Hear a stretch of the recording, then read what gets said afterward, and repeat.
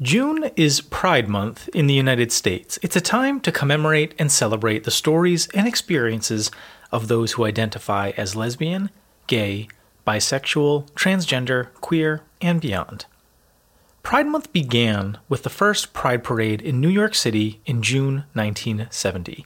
It was 1 year after the so-called Stonewall Riots, a series of gay liberation protests that were sparked in defiance of police raids and harassment on some of the few places where LGBTQ+ persons could come together and be themselves. In response to anti-gay laws of the time and continual arrests and abuse from the NYPD, the Pride movement was born. Now, over 50 years later, gay pride is still as important a rallying cry as it ever has been. From the News Story Company, this is The New Story Is, a podcast that explores the stories, perceptions, and ideas that have come to shape the world today as we know it. Along the way, we speak to talented guests who are championing the news stories that may help shape our collective future for the good. I'm Dave Ursillo.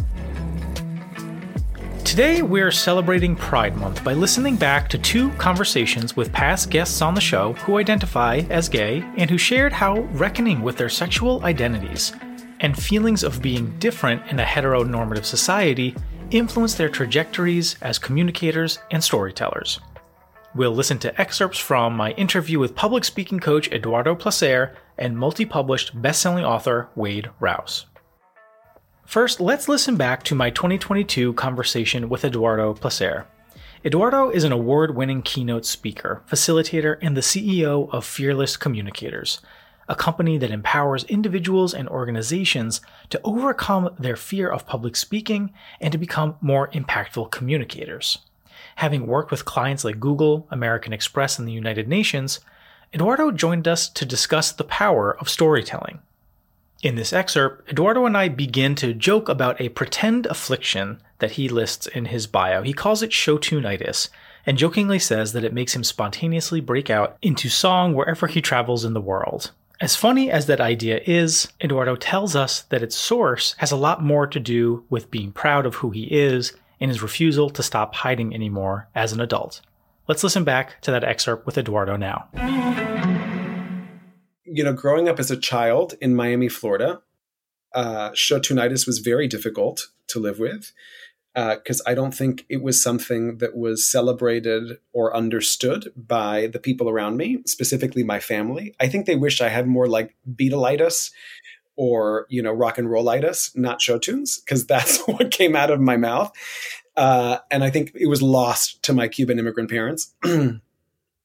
But now I just surrender. So I lean into the flare up. So when the flare up happens, then I just let it out. I let it rip. And I just let people know in advance that it's coming, it's happening. And then I lean into it and then we move on. So the crazy thing is I know a lot of like first lines to show tunes. And that's it. I'm lost past kind of like the first line, the first cue in, and then the rest of it is kind of a bit of a blur. But in the musical theater, there's always like the cue line. So what happens is inevitably I'm having a conversation with someone and they say something and it feels like the great lead into a song, so it's like a great little volley. So that's what I can't contain. I can't contain. And that's the cue. And now cue song, that piece. My brain does not have that filter. So it's so funny to me how like some people have like the musical mindset where, and of course we're being playful about like show-tune-itis being an affliction. Although you do mention without much of a hint of humor, right, Eduardo, about your selfhood, your love of music and show tunes coming out in a culture that maybe didn't instinctively understand it or even support it, or a culture around you that was intimidated or uncomfortable by it, which are very serious topics and stuff that we'll get into perhaps in the course of our conversation today about your upbringing and your experience in music and acting, as well as talking about story. But it's always remarkable to me how the instincts that we carry kind of become we experience them almost as if chapters throughout the book of our life, right? Where there's these different instances of, and then they become a part of, everyday conversations that you have with people when the show tune is summoned from deep within you. I have an identical twin brother who's straight. And when we used to play with our G.I. Joes, my brother played War and I played War, the musical. My little G.I. Joes sang and they danced and they had monologues. And what's interesting is that I do have an ability to laugh at stuff that is painful. Right. And I think that there is pain that's been painful for me. I'm not laughing at other people's pain, but I'm laughing at my own, which is maybe why there's a little bit of permission, and it's interesting because we're, I don't know if we can talk about time, but we are in June. June is busting out all over the heather and the mill, a little show tune from Carousel. And the thing that's interesting, so June is Pride Month in the United States. And, I've done a lot of reflection around pride and why is pride important. And I think that the reason why pride is important is because it's sourced from deep shame. It is the antidote and it is the medicine to having grown up in a belief that there was something fundamentally wrong and shameful about my very experience, right? So what's interesting about show tune-itis and what's interesting about the bursting out into the show tune and gifting myself and granting myself permission to lean into that is that it is an explosion of joy, right? And that joy is an antidote to the shame. And what's interesting is that I find that when I lean into it and share of that, in my own storytelling, in my own speaking, I think that it because I'm also singing and it's also music, it kind of cuts through the noise of the brain and it goes straight to the heart. And I think it creates an opening that immediately creates a bond and a connection with an audience. And I tell the show tune-itis joke everywhere in the world. Like the show tune-itis is not spared an audience. Like everybody gets it. And I think for someone in an audience to be witness to that, it is completely disarming. It is joyful. And I'm laughing with myself and with all of us together, as I reveal a truth about myself, which is also me creating a space of safety with my audience so that they know, yes, I do have this show tune affliction and I'm a raging homosexual. So that's also a piece of the puzzle. Not that, and you can have show tune-itis and be heterosexual. You can be show tune-itis and be non-binary, non-conforming. You can have show tune-itis and be a cisgender heterosexual. But it is inclusive of all expression. But that is, it just creates that space of seeing and liberation and play. I think I've never really considered joy to be the antidote or the quote unquote like light, the promise side to the shadow of that is shame, right? If we talk about two sides to the same coin, what came to mind for me, I was thinking of Maslow's hierarchy of needs and that framework in which, and also the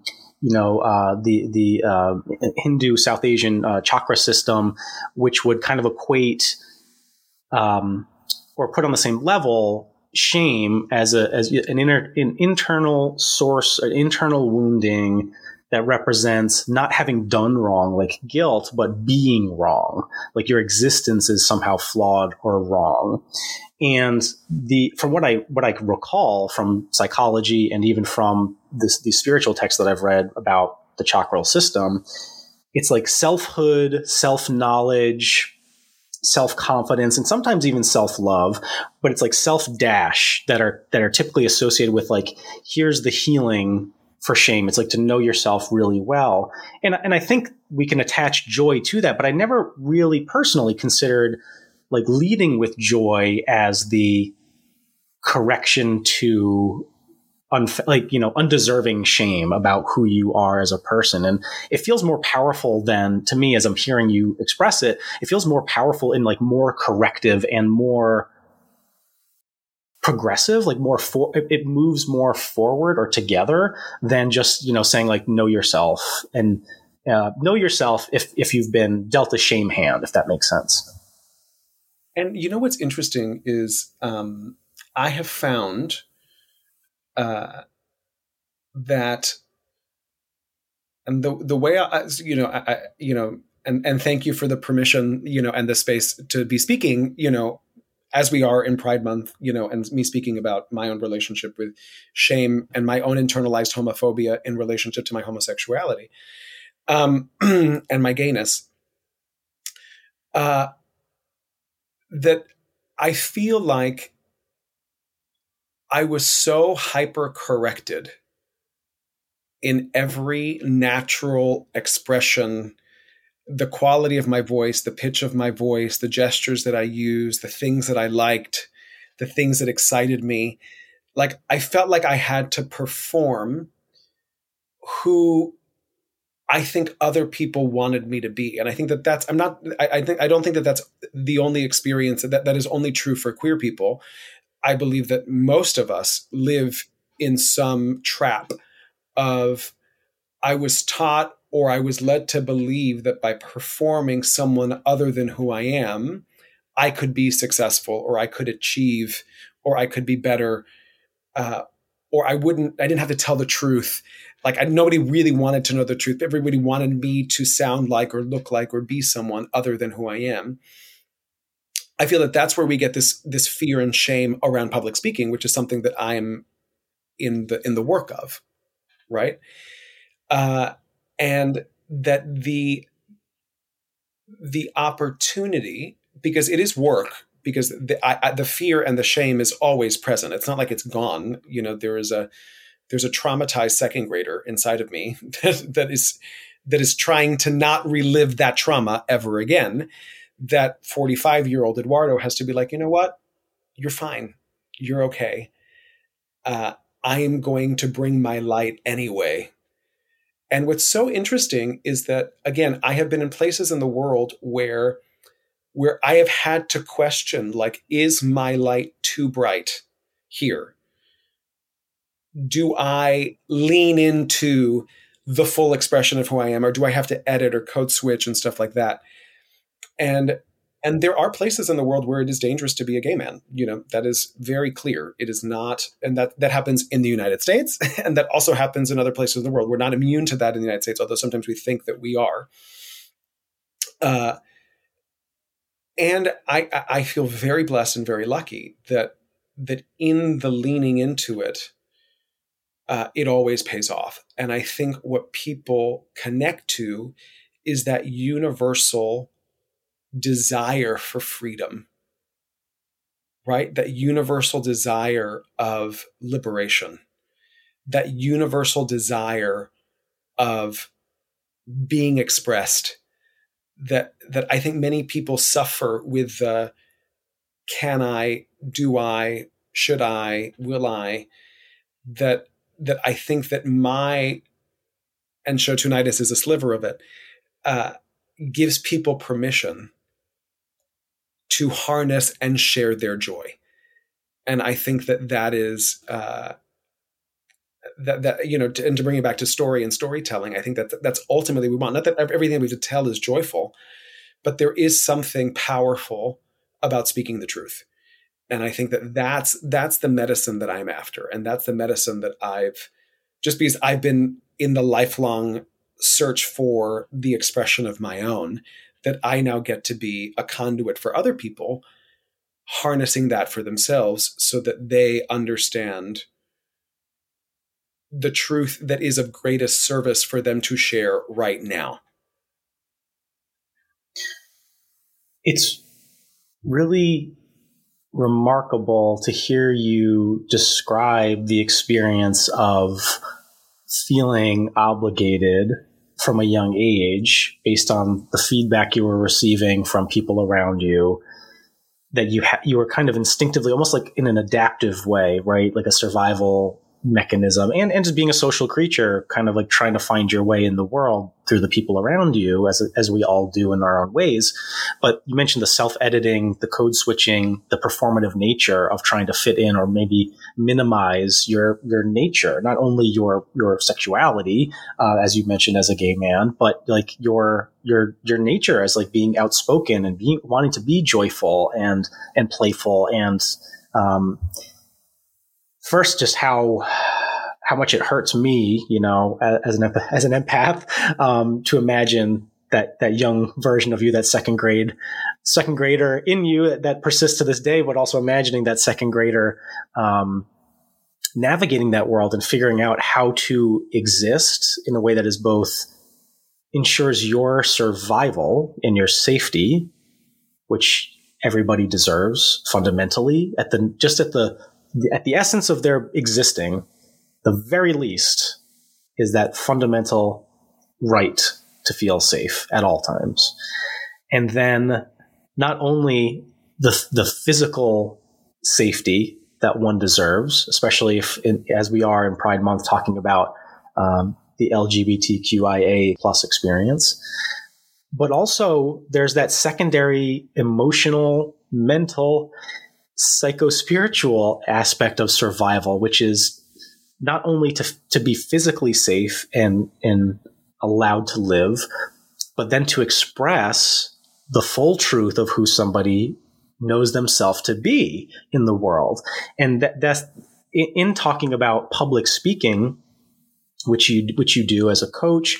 I'm wondering how much, Eduardo, as we start to maybe talk a little bit about the art and the nature of storytelling and putting stories forth in the world and living your story out loud, when you're working with your clients, I'm wondering about how much, not to maybe like quantify or try to quantify it, but I'm wondering about how much of what brings somebody into the room with you to learn how to speak more fearlessly is driven by that younger version of themselves, and maybe the wounds or the shame, that they are driven to learn to master the pain, and express it in the world, versus how I imagine a lot of our listeners may say, like, well, public speaking is what you do when you're a motivational speaker, when you just wrote a book and you want to sell the book, the more like commercial aspects of like speaking and being on TEDx that we equate with like career success. I'm curious about how you've seen people come into the room, and is it always quite personal? Shade. I love the slight shade of the of the career success, because it's interesting. There are several things that I want to say about that. The first, I believe that there is speaking from ego. So it is what I call speaker-focused speaking, which I'm not really interested in. And then there's audience-focused speaking, which is the speaker is a channel for some type of message or truth to be shared in the moment that is of service to the people who are listening. That to me feels in greater alignment, because I have very little patience or tolerance for people just taking up space to take up space. Because it's all about them. It is feeding their ego. It's feeling their need to be seen, their need to be validated. That is less interesting to me. There's an Aboriginal saying, which we center in our work, which is the story is hunting the storyteller. I think you're going to love, I think you love that one, Dave. Yeah. Yeah. I think, sometimes when I share that there's like an alchemical shift and people are like, oops. And what I think is really interesting about that is that I don't believe that there's anything new, right? As far as story is concerned, I feel like the themes of human experience, jealousy, shame, love, heartbreak, victory, defeat, these are the lessons that we continue to learn as human beings. I think our stories are repeating lessons. They are parables that are repeating things for us to learn, to make sense of the time that we have from when we're born till we die. The story is a tool. And however, the specificity of your DNA, your fingerprint, your lived experience is another prism to highlight a truth that bears being repeated. So I think that's the joy. That's the interesting piece of it. That yes, only you will live your life. Only you will live your experience, and only you will experience these themes. And through the intricacy and specificity of like your reactions and the decisions that you've made, or things that have happened to you and how you reacted to those events that have happened, that story now sounds, looks, feels different. And yet the lesson is the same. It is a lesson that we continue to learn. I don't think that we as human beings are good at learning lessons, which is why we need new and more stories, right? I think that that's just part of the human experience. And what's interesting is that I think that people come thinking oftentimes that there's a story that they want to tell.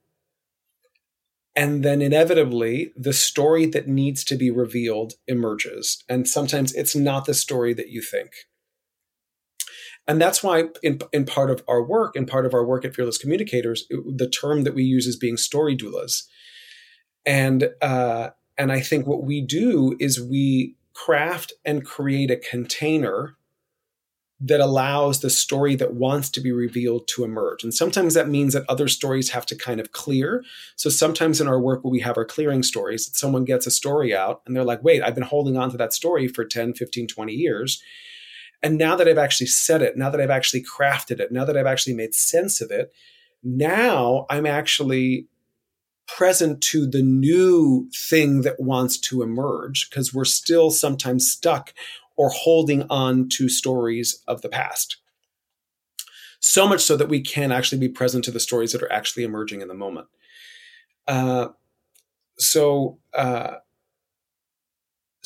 think that what is, that the impetus, ultimately what I'm always interested in is the truth.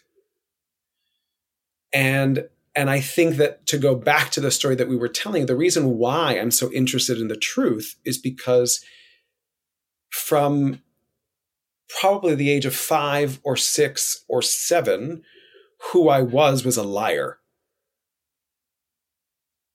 Right? So from the moment that I woke up to the moment that I went to sleep, I had to perform or convince everyone around me that I wasn't who I was. That the desires that I had, the things that I liked, the people that I had crushes on, like none of that, the truth was something that the people nearest to me couldn't be with. So I had to lie. And I think part of my journey coming out at 18, being an actor where you're paid to lie, you're paid to convince other people that you are a character and all that other stuff. Finally, one of the things that exhausted me about being an actor was like, I was sick and tired of performing somebody else. I was like, I'm done with that. I've spent my entire life donning and putting on a drag or a costume or a character of who I thought everyone else needed me to be. And pardon the expression, I'm fucking over it. And I'm ready to embody and be the truth as I know it in this moment for myself, in my lived experience.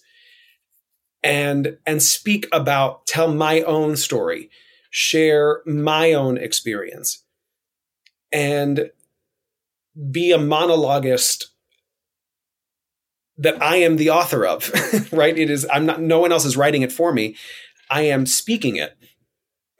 And I think that impetus, that hunger, is something that people find a home in Fearless Communicators, which is there's something that I want to say. I'm either terrified of it or I don't quite know how to say it because there's a lot that's going on in my mind. And I think oftentimes fear and shame and doubt is a part of that, although it may not be very frontal lobe for people. I think that there is some type of root there. And then the power in the liberation of that truth as a tool of service. So it's not about me, it's through me that I think becomes the differentiator. And I think that that's what makes it an act of generosity as opposed to an act of selfishness. That was my 2022 conversation with Eduardo Placer.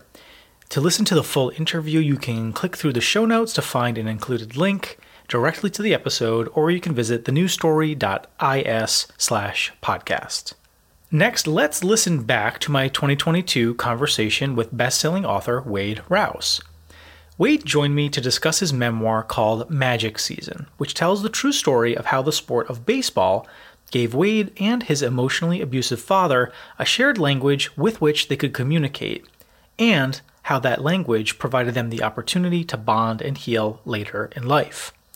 In this excerpt, Wade tells us what it was like for him to grow up as a kid in the Ozarks region of Missouri in the 1970s, how he struggled to be accepted by both his abusive father and other men and boys in a hyper-masculinized culture, and how the women in his life in particular, including his mother and grandmothers, empowered Wade to know himself through writing, the arts, and creativity. Here's Wade. So I grew up in southwest Missouri, literally within spitting distance of Arkansas, Oklahoma, and Kansas, kind of in what we call the Four Corners region right down there. And I was born in 1965, so really grew up in the 1970s in rural America. You know, I always say everybody's seen the TV show Ozark. They candy coated that, what I grew up with. You know, it was much rougher and much tougher and much more isolated, especially for a gay kid in the 1970s. You know, there were no role models. There were no words to say what I was feeling or how I was.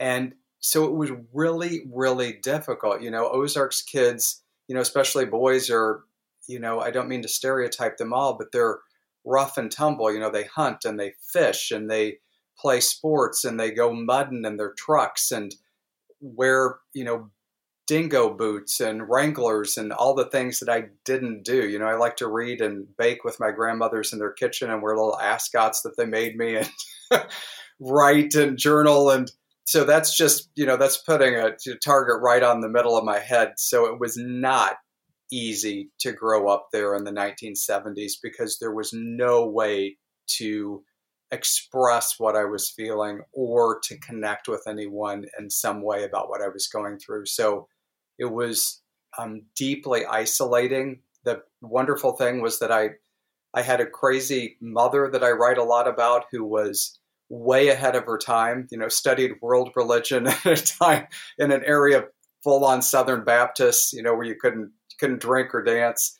And my mother taught me that she was a nurse and a hospice nurse. She taught me it was okay to be different and to believe in my uniqueness. And that really, along with my grandmother's love, kind of set me apart and helped keep me going. Yeah, that's really beautiful. And you do mention in the early chapters of Magic Season, Wade, you describe how like feeling different, feeling like an outsider in your community. You mentioned, you know, how a lot of kids in the Ozarks grow up. You said that in your book that learning how to hunt made you physically sick. And while you were forced into playing sports because, quote unquote, that's what, you know, young men did growing up in those days, you would prefer to be alone. You'd prefer to learn how to cook with your mother or your grandmother, like you said, or playing outside in the woods, exploring. I think you mentioned preferring to talk to rabbits rather than hunt them and try to shoot them. And so in this context, in this environment, we're introduced to the figure of your father, who is many things, and maybe you can tell us a little bit about him in the context of this book and how we meet him. But of all the things that he is, you return to describing him as the chemical engineer that he was, and you described yourself as an equation that he could never seem to figure out. I'm wondering how early in your life you made that connection or felt like your dad was trying to like fix you or solve you. Was there a point that you realized it, or was it like from so young that you couldn't even distinguish like when it began, if you will?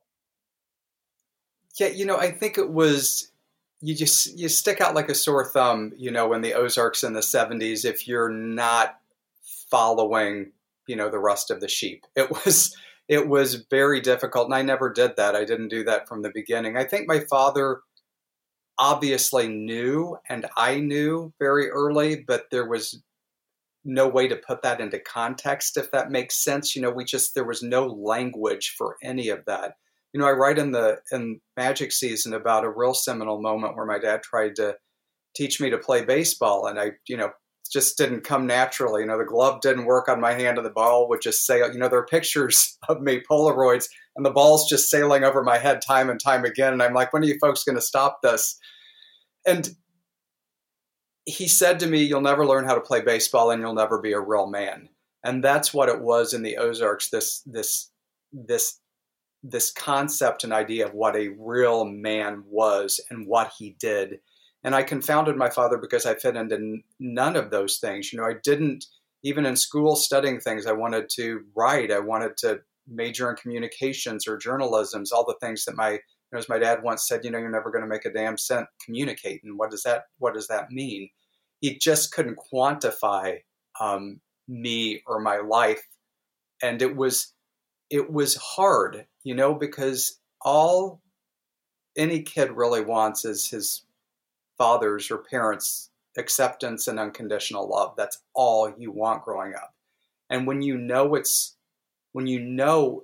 not there, when you can feel it in your soul, no matter how early it lingers and it sticks with you, it makes you feel less than, and unwanting and undeserving of love. And, that set a pattern in my life that was hard and very destructive for a long, long time. Yeah, and I'm wondering about the role of writing, both, again, we talked fiction and nonfiction, but specifically as a nonfiction writer, as a memoir writer.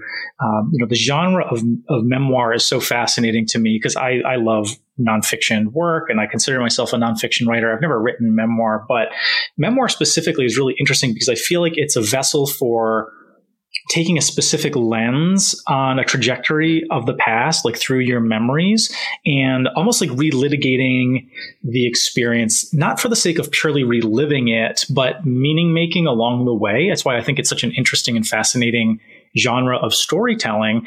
And I'm curious about if writing throughout your younger years, especially, Wade, provided you this outlet of self-knowledge, of personal learning and growth. Full disclosure, this kind of like my religion is like personal writing to understand the self. So I don't want to force you into that box if that wasn't the case for you. But I am curious about, because it seems like you had such a rich inner world as a young person, if writing specifically, or just other practices or experiences of your inner world, like you mentioned, learning how to bake and cook, gave you an outlet through which you could start to know what felt like your true self, maybe if you didn't even have the language for that, despite getting these really toxic, reinforcing ideas and stories placed upon you that like you weren't a quote unquote real man, or you never would be, or you were different and felt like an outsider. How did you access your inner world? And did writing have a role with that? Or was it something that just kind of developed later in life? God, that's a great question. And stop me, because I could go in a million different directions and talk forever on that point, because it's true. I always describe memoir writing as you're going on a long hike. Like I winter in Palm Springs and hike a lot, and you're going on a long hike, and you put on a backpack, but what can you pack in that backpack that's essential to get you to the top of the peak? There's only certain elements that you can put in that are essential for the trip. And that's same for hiking, and it is exactly the same for a writer. You can only put in exactly what you need. So that's always how I kind of look at memoir writing.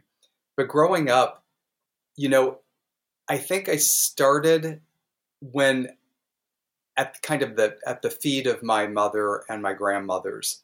It was part and parcel growing up with them in their sewing rooms and in their kitchens, where I saw that they were creating. I watched my grandmothers bake. They had sewing rooms with these big Singer sewing machines. And, when they would sew, for instance, they would take disparate scraps and weave them into something beautiful, which is what I still do today. But I saw through them at an early age that they were actually telling stories of their lives and their families through these acts. It could be pulling an old recipe card from a recipe box and baking a treasured family dessert, or it could be quilting. Whatever it was, they were pulling something together that kind of told a story of family that could and might last forever. And that's what writing was for me. I remember a big moment in middle school where I tried out for a talent contest, and I sang Delta Dawn, if you remember that, the Tanya Tucker version, and held a faded rose, and I got heckled off stage. And my mom and grandma were waiting backstage, and they gave me a copy of Irma Bombeck's book, At Wit's End, and they gave me a writing journal and said, perhaps this is how I would make sense of my life. And that's how I started writing. Was I would journal and write every single day just about life or what was happening, or an embarrassment or something beautiful that I saw in the woods, whatever it was. And that started to make me believe, if this makes sense, in myself, because, we all are gifted this incredible voice, as artists and writers especially, and it's all we've got. This is all we've got. From here to here is all we have. And yet we spend especially when we don't fit in, we spend our lives trying to lose that because we just want to be like everyone else. We just want to be accepted and fit in. So we spend our childhoods and our lives trying to bury that voice because we don't want to be different. It's weird to be different. And yet that was my saving grace, was knowing that getting this down, there was something real and authentic about what I was feeling. And it moved me at an early age. It made me laugh, or it made me cry. And that kind of always kept me centered. It's wonderful that your mother, your grandmother, and I'm not sure if it's both your grandmothers who you had relationships with. Was it just the one, Wade, or did you have both grandmothers in your life? Actually, both. I was very close to my mother's mom because she just lived over a hill from me, but I was very close to my dad's mother as well. She was a seamstress too, and they had a cabin that I write a lot about, that I grew up spending childhood summers in, so very close to both. Yeah, well, it's just wonderful that you also had the support from others in your life who were able to encourage you and give you these outlets of self-knowledge. But taking it back to the memoir at hand of Magic Season, and I'm sure we'll dip back into talking about your mother and grandmothers as well. I'm wondering if we could establish for the listeners who haven't read your book yet a little bit about your father by perhaps telling us a story. The one I'm thinking of specifically that stands out from reading your book is when you were a young kid and you found yourself caught in a strong current in the river. You called out for your father who was on the shore, and what his reactions were. Maybe this might be just an example that kind of establishes for our listener what the relationship was like, at least when it started when you were young. Yeah, and I think his belief of what a real man was. My mom had, it wasn't really a country club we joined in the Ozarks, but it was, it had a pool and a place where you could get lunch and a 9-hole golf course. And I was in swim lessons, and my father came and literally pulled me out of the pool, saying the boy don't need fancy, and took me down to our cabin and with a 6-pack of beer and literally threw me into the swift moving creek. It was called Sugar Creek, which ran high and after heavy rains, and didn't make a move to save me, to teach me anything, to help me at all. He just pretty much laughed as I was swept downstream. And, I fought like hell to try and swim back to shore and save myself. And when it was over, my dad, just essentially said, "Stop all your caterwauling, son. Here's a drink of my beer. You did it." And I kind of juxtaposed that with, being an adult and being in northern Michigan in a resort town where the salmon run every fall upstream, and comparing myself to that. I never really, like them, I never really learned how to swim. I just learned how to survive. I just was paddling as hard as I could my entire life against every force of nature where I grew up, so environmental, to try and live. I just never really learned how to swim well in life. And I think that's like so many of us, so I love to write both genres. I always like to write what I call ghosts on our shoulders. All of those things that in the past that make us who we are today. It's the past that's done it. It's all the things that have happened to us and how we have and haven't coped with that have made us who we are and why we are the way we are. And in writing nonfiction, that's how I tried to look at my father too. It's a memoir where when I write nonfiction, I try not to blame, I try to understand because of those ghosts. And why did my dad become the man he was? What was it in his past? Same for me. Did I become the man I was because of my dad or in spite of him, or was it both? So that's, my dad was the most emotional, non-emotional man you've ever known. I mean, if you know a true country man, a true Ozarks man, where words do not come easily, where you can't express anything, where any emotion you deal with by clicking off a Cardinals game that's not going the right way, or you drink another beer to kind of bury all that you're feeling. That was my dad, and it's a bad ending. It's going to come out and explode in the worst possible ways at moments. Yeah, and so despite the differences in your personalities and how your father seems to have not only misunderstood you from a young age, but also kind of thrust his ideas of like what manhood is and how someone should be in the environment in which you were growing up, you found, and as you detail in Magic Season, that despite your strained relationship, for many years, that there was still this mutual respect and appreciation of baseball, which gave you something to bond through. But it also seems like baseball gave you a shared sense of language for even loosely or indirectly understanding one another.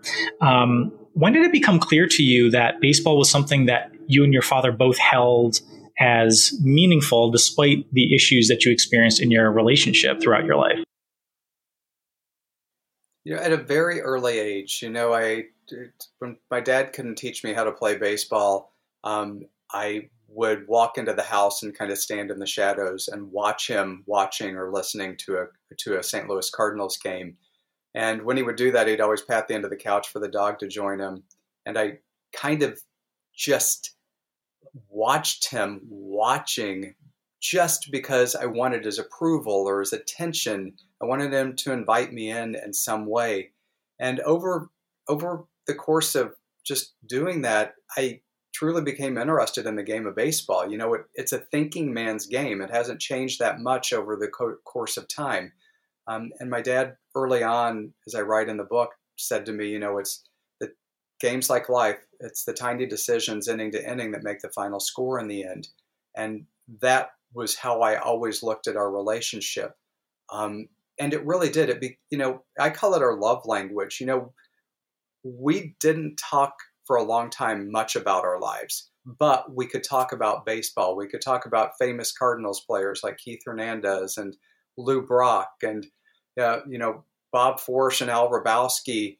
And there is something, as I've learned, getting so many emails already, especially from straight men and readers across the country, is that sports are an incredible uniter. You know, men often cannot and do not express emotion, but if they're watching a game together or attending a game or they're playing golf, whatever it may be, there's a shared experience there despite not really talking about anything deep within. They're still together and something is happening between them. And that's what happened to my dad. And I think over the course of time, finally, the baseball transferred to life and we were able to start talking and sharing stories. And that's where I began to understand how he became Ted Rouse and why it was so hard for him. And, you know, baseball saved in many ways saved our relationship. You know, I write about when I came out to my father, he did not talk to me for 2 years. He wrote me a horrific letter saying, you know, I was going to burn in hell and I would lose my job and all my friends. And, you know, I'd been coerced in a back alley by an older man, you know, even though my husband's younger than I am. And it was all environmental. He had no idea what he was talking about. And at that time I had to walk away because the hurt was so much. And he wounded me so deeply. But when Mark McGwire for the Cardinals hit his 70th home run and broke the baseball record, my dad called me on the phone and he said, you know, his apology was he didn't do it alone. It takes a team. And to me, that was my father's first apology and first step back to loving me and understanding who I was, and also getting to know my husband Gary and loving him at the end deeply.